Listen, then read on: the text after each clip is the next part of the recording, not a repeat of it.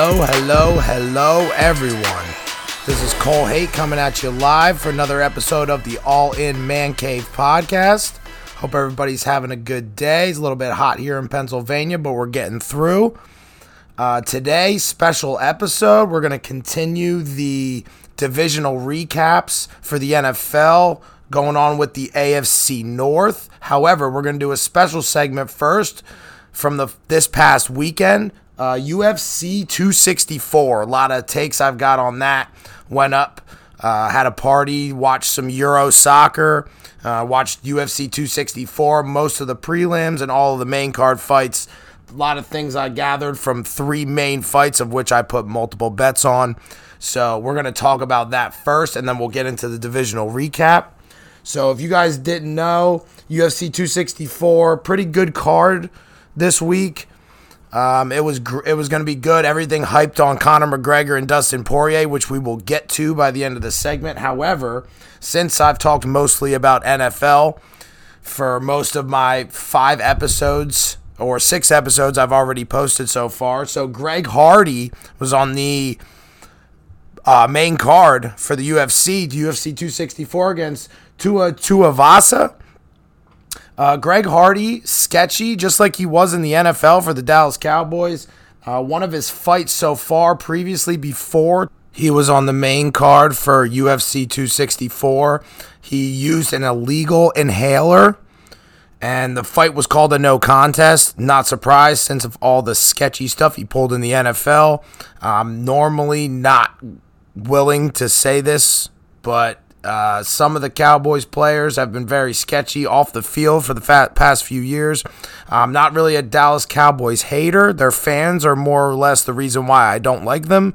However, Greg Hardy still in the UFC proved that he is a little bit more subpar than people would have thought. He got knocked out in the first round. Combined, both fighters only landed 17 punches before the knockout punch, and Greg Hardy only had 6 of those. He looked pretty solid coming out, but he took a right hand to the face and got knocked on the floor. So Greg Hardy knocked out, and that was the biggest bet that I had on the UFC was Greg Hardy and 2 other people to win. The other 2 people did win, so therefore I lost the parlay. That's enough about Greg Hardy. Let's go on to Sugar Sean O'Malley. So Sugar Sean O'Malley was fighting against Chris Moutinho.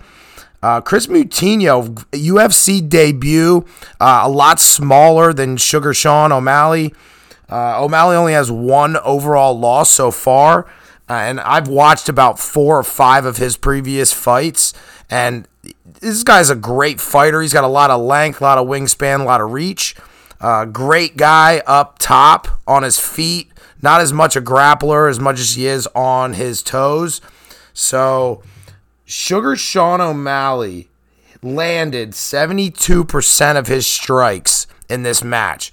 He landed 230 strikes on 318 thrown. That is unbelievable. So this match was 3 rounds, 3 5-minute rounds. So that's 70. That's getting hit over 70 times per round. That's unbelievable for a man in his debut. And he took the fight. Chris Moutinho took this fight on 11 days' notice. So you're making your debut on the big stage, on the main card of UFC 264 on 11 days' notice, and you're smaller than your opponent, and you get punched over 70 times or struck over 70 times per round, and he was still upright with 27 seconds left in the round. The third round, the last round. That is very impressive. It almost looked like Rocky Balboa as I was watching it live. He could continue to get hit repeatedly in the face, and he was still standing up, like still pressing on Sean O'Malley. And he got a decent amount of shots in on him to make it like it was an actual fight. So he had the worst odds to win out of anybody. So Sugar Sean, I believe, was minus 1,000. So he was 10-1 odds to win. And I believe Chris Moutinho was about 9.5-1 to win. So that's a pretty big spread, especially when you're betting. But I'm saying that was a great fight to watch because it was almost like you were watching a Rocky movie because Rocky's always down. He's always getting hit in the face. He's always that guy who's can take amazing amounts of punishment and then come out of nowhere. I saw that in Chris Moutinho watching that fight. It was amazing to watch that. And Sugar Sean, after the fight, was talking about how that he should be glad that they stopped it. I think he could have made it to the end of the round, if not had a few more good licks in, because he took a decent amount of punishment in the first round and in the second round early, and came back and still had decent shots on him. So kudos to Chris Moutinho. Obviously, I put my money on Sugar Sean O'Malley, but it was a great fight to watch. And to be quite honest with you, that's very impressive for your UFC debut on national television. There was probably nothing better that anyone in his corner could have expected from him than to put on that performance. If you guys don't believe me, or if you want to go back, I encourage you to go back and watch that fight if you can find it. Like, go back and watch that fight. Like, this guy is taking huge punishment to the face, to the body, kicks to the head. He's taking huge amounts of punishment, and guess what? He endured it the entire time and took 230 struck shots by the end of that round, and they called it before he was even on the floor. Sean O'Malley didn't even put him on the floor. He was upright the entire time, and the ref called it. I mean, 27 seconds, you should have just let he was in no shape for the ref to call that, I don't think. Because he's already taking that punishment for the first 2.5 rounds. Why would you not just extend the match another 27 seconds? I would understand if he was like unconscious or on the ground or was in a bad spot. But that ref ruined that end of that match only because, like, Chris Moutinho, his effort for that entire match could have been worth it going all the way to the end and getting an official decision versus a TKO. All right, finally, the piece to resistance.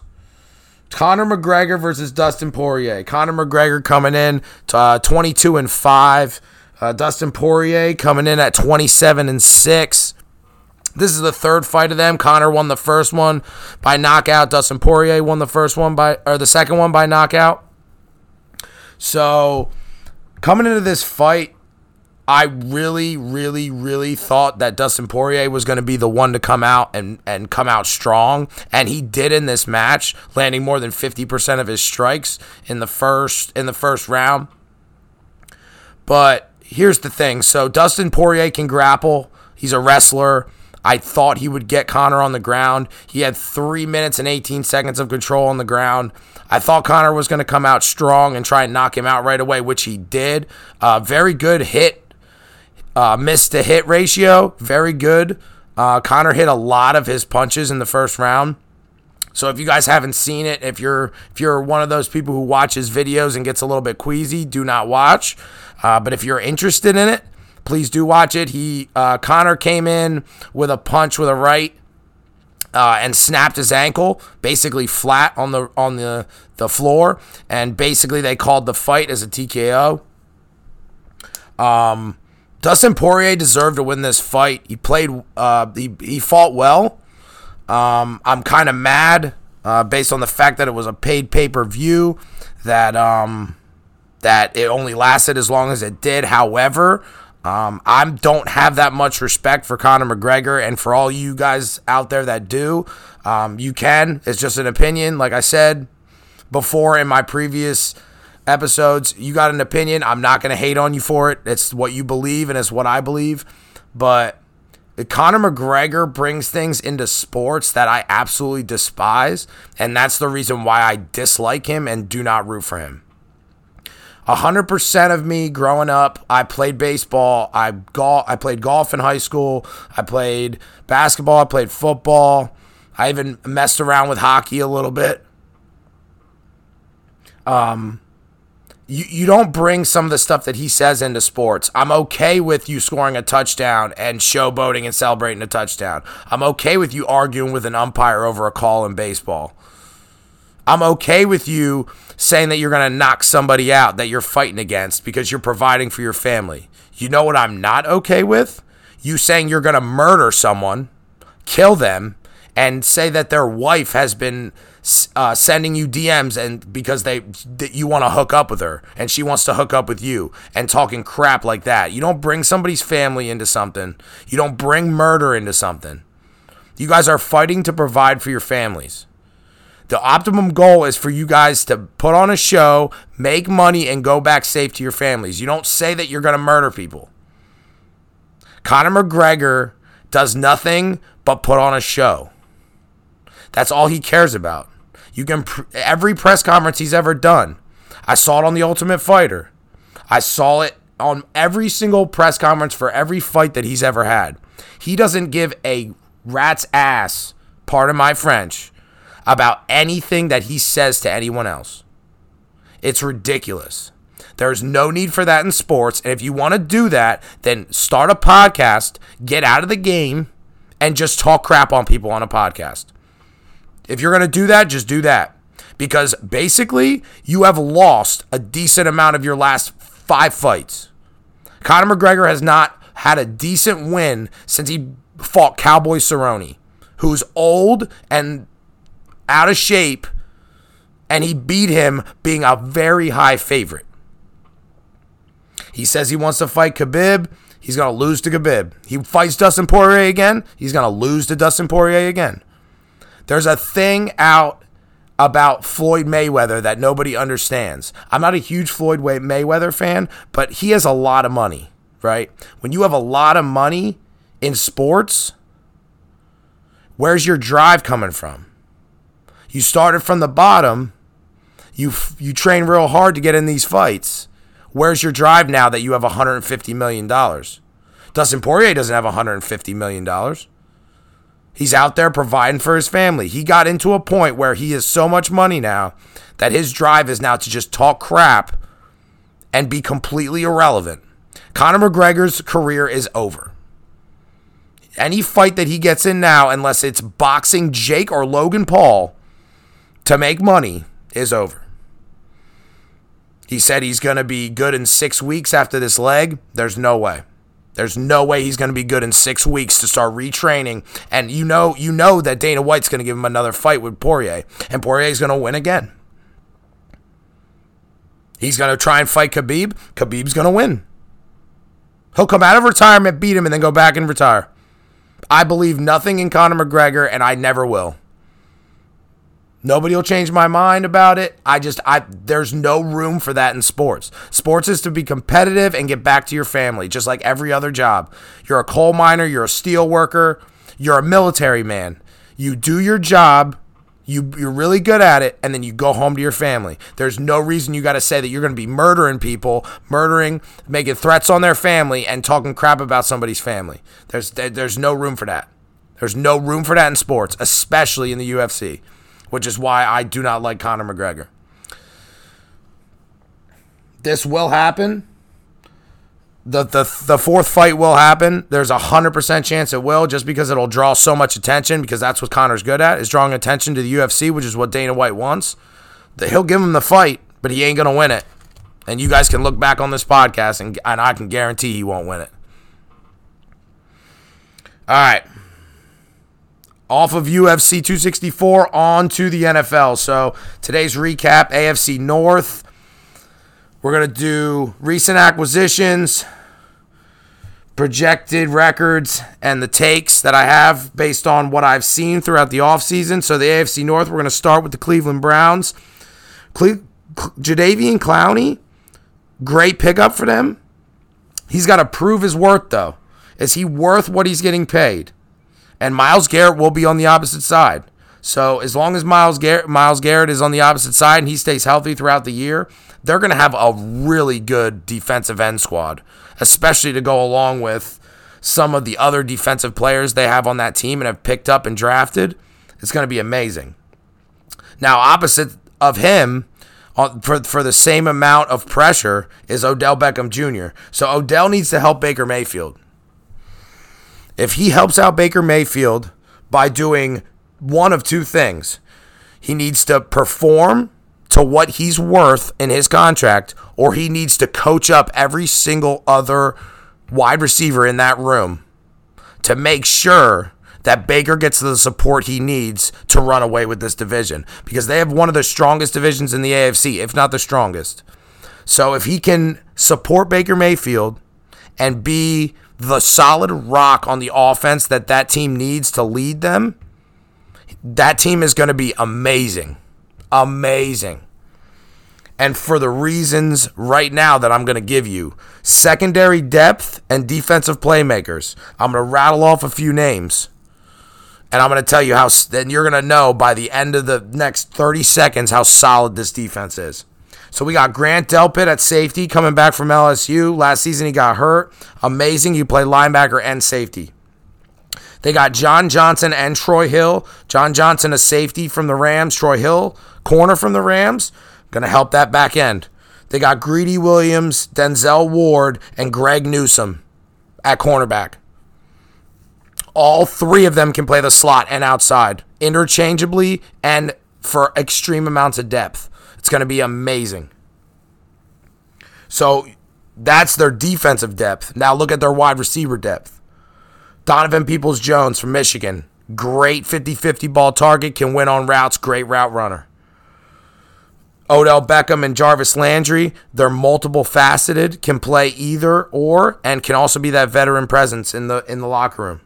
They got Rashard Higgins, Anthony Schwartz, the speedster from Auburn, and KhaDarel Hodge, who is a very underrated third wide receiver target.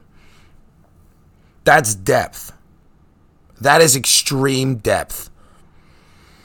All of those names I just named, only half of them start, which means the rest of them are just depth. As long as Baker can perform and the offense can stay balanced and their defense stays healthy, the Cleveland Browns are the AFC dark horse to win the Super Bowl this year. They can compete with Kansas City based on that roster. Now they need coaching. Kevin Stefanski can coach them up. What they don't need is Baker losing his mind and Odell Beckham losing their minds on the sidelines and in the media. Stay away from the media presence and stay away from the off-the-field problems.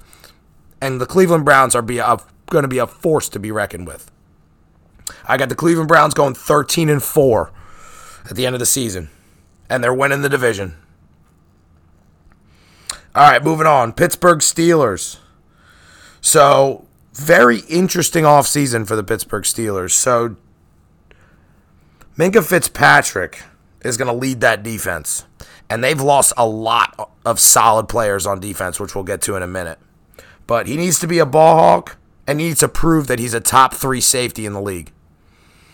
If he does not, they need to find another veteran presence. But Minkah Fitzpatrick is a very solid very solid safety, and he needs to perform the same way he performed last year, and he needs to be that veteran presence, which I just mentioned about Odell and Jadeveon Clowney for the Browns. He needs to be that veteran presence because coaching takes you so far. If you hear it from your veteran players, it instills into your brain. I've seen it happen on my own football team multiple times. I've seen it happen in the past. Everybody needs to be sound mentally and sound physically. No injuries. Don't act like an idiot.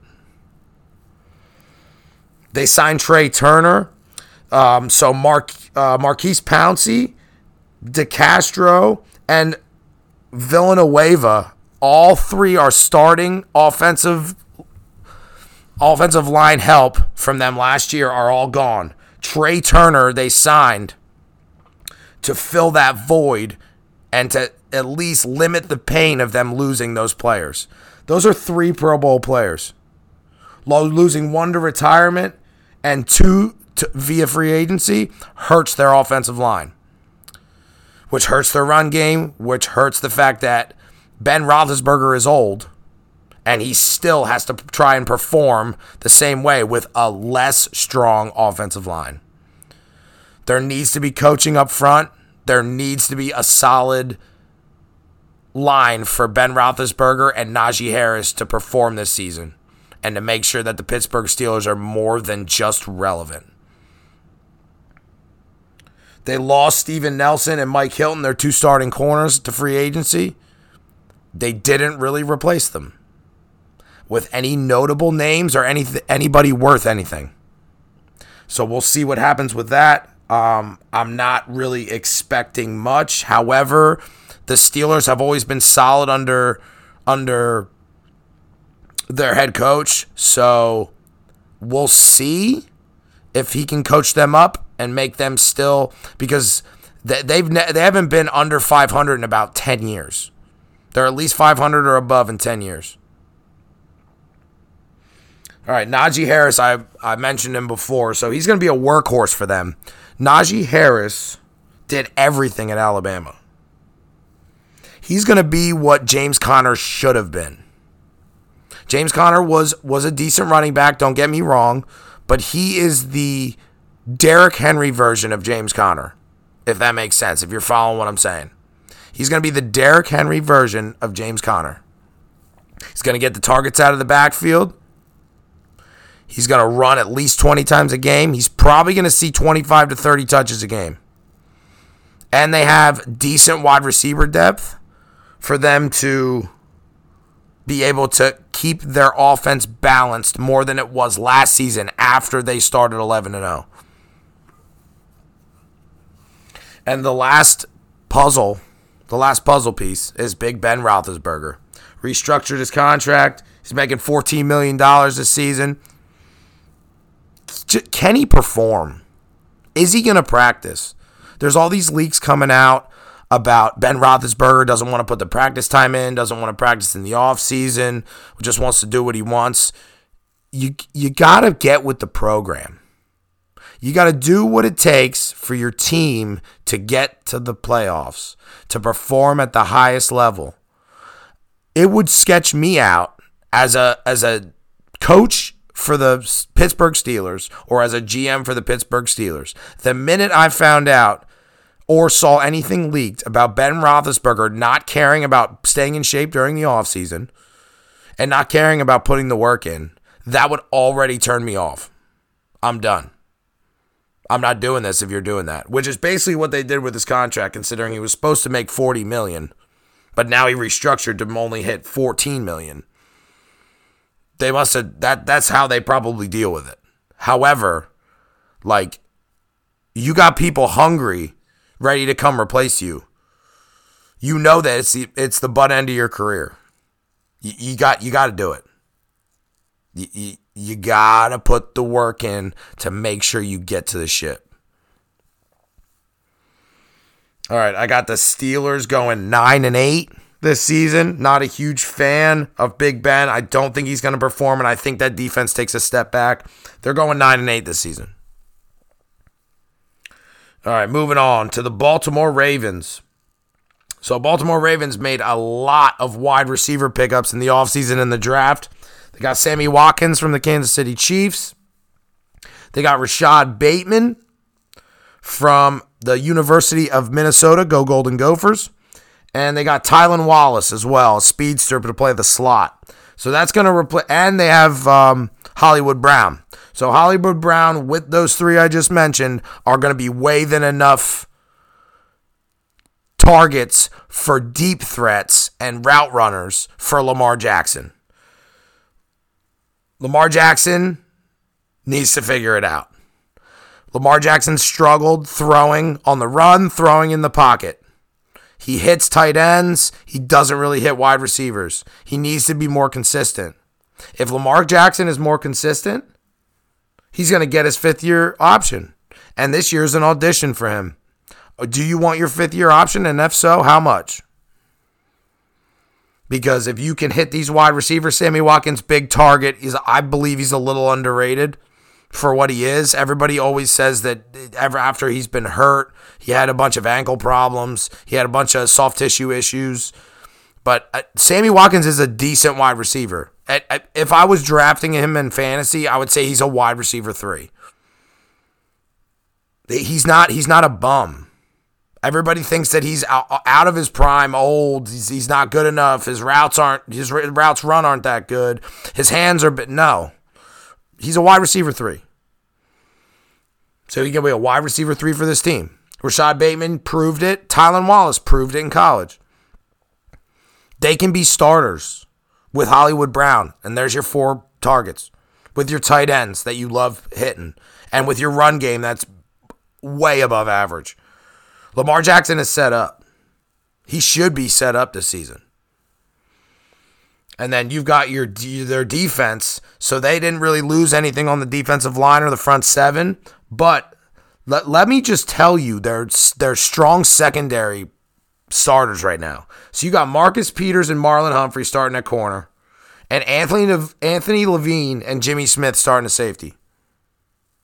And Jimmy Smith can play corner and safety. That's pretty solid.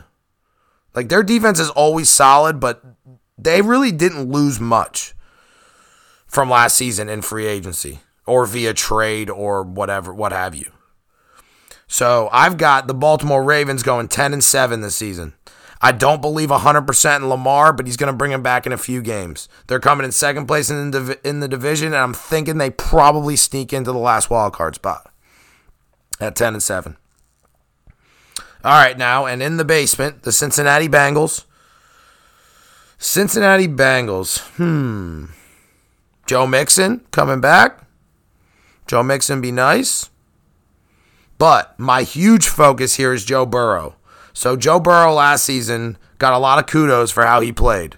I don't give him that much kudos. He won 2 games in 10 starts. So you might be thinking, right? You win 2 games in 10 starts, their defense must have been bad. Yeah, it's bad, and it's still bad. And he's coming off an injury. Yes, they got Jamar Chase. Yes, they have Tyler Boyd. And yes, they have T. Higgins. And Joe Mixon at running back. But he's going to have to carry that team offensively because their defense is 100% subpar. You cannot continue to play subpar defense and expect to win in the NFL. Look at all the defenses that played bad last season were only carried by teams who won in shootouts. Like the Dallas Cowboys, like the Tennessee Titans. The Minnesota Vikings, second to worst defense in the league, won 7 games with the top 5 offense. More than not, if your defense is bottom 5, you're going to struggle to win games in this league. The other thing with Joe Burrow is his coach. Zach Taylor is getting $6 million. For what? He's 6-25-1 in the last 2 years. He's won 6 games in 2 years. That's unbelievable. That's almost as bad as Hugh Jackson from the Browns, who won 1 game in 2 years and had a tie. It's unbelievable. So Zach Taylor needs to figure it out, and he needs to coach them up to be at least average. Like, you need to be at least average this season, or your job is gone. Your job is absolutely gone. So the Bengals are going to finish in the bottom of this division. They're going to be in the basement. I got the Bengals going 6-11. 6-11 this season. They're going to get a lot of wins from Joe Burrow, just carrying them. But most of their away games they're going to lose. So I got them going 6-11. So that's the AFC North recap. I thank you guys for listening. If you know anybody who would like the podcast, please share it via Facebook. Share it any way you can. Please comment. Also, send me DMs on Facebook if you have any feedback for me for the podcast. I appreciate you guys listening. Stay cool out there, especially everywhere in the United States right now. It's getting hot. It's getting humid. So stay cool out there. Stay safe. And I'll talk to you guys soon. All right. Peace.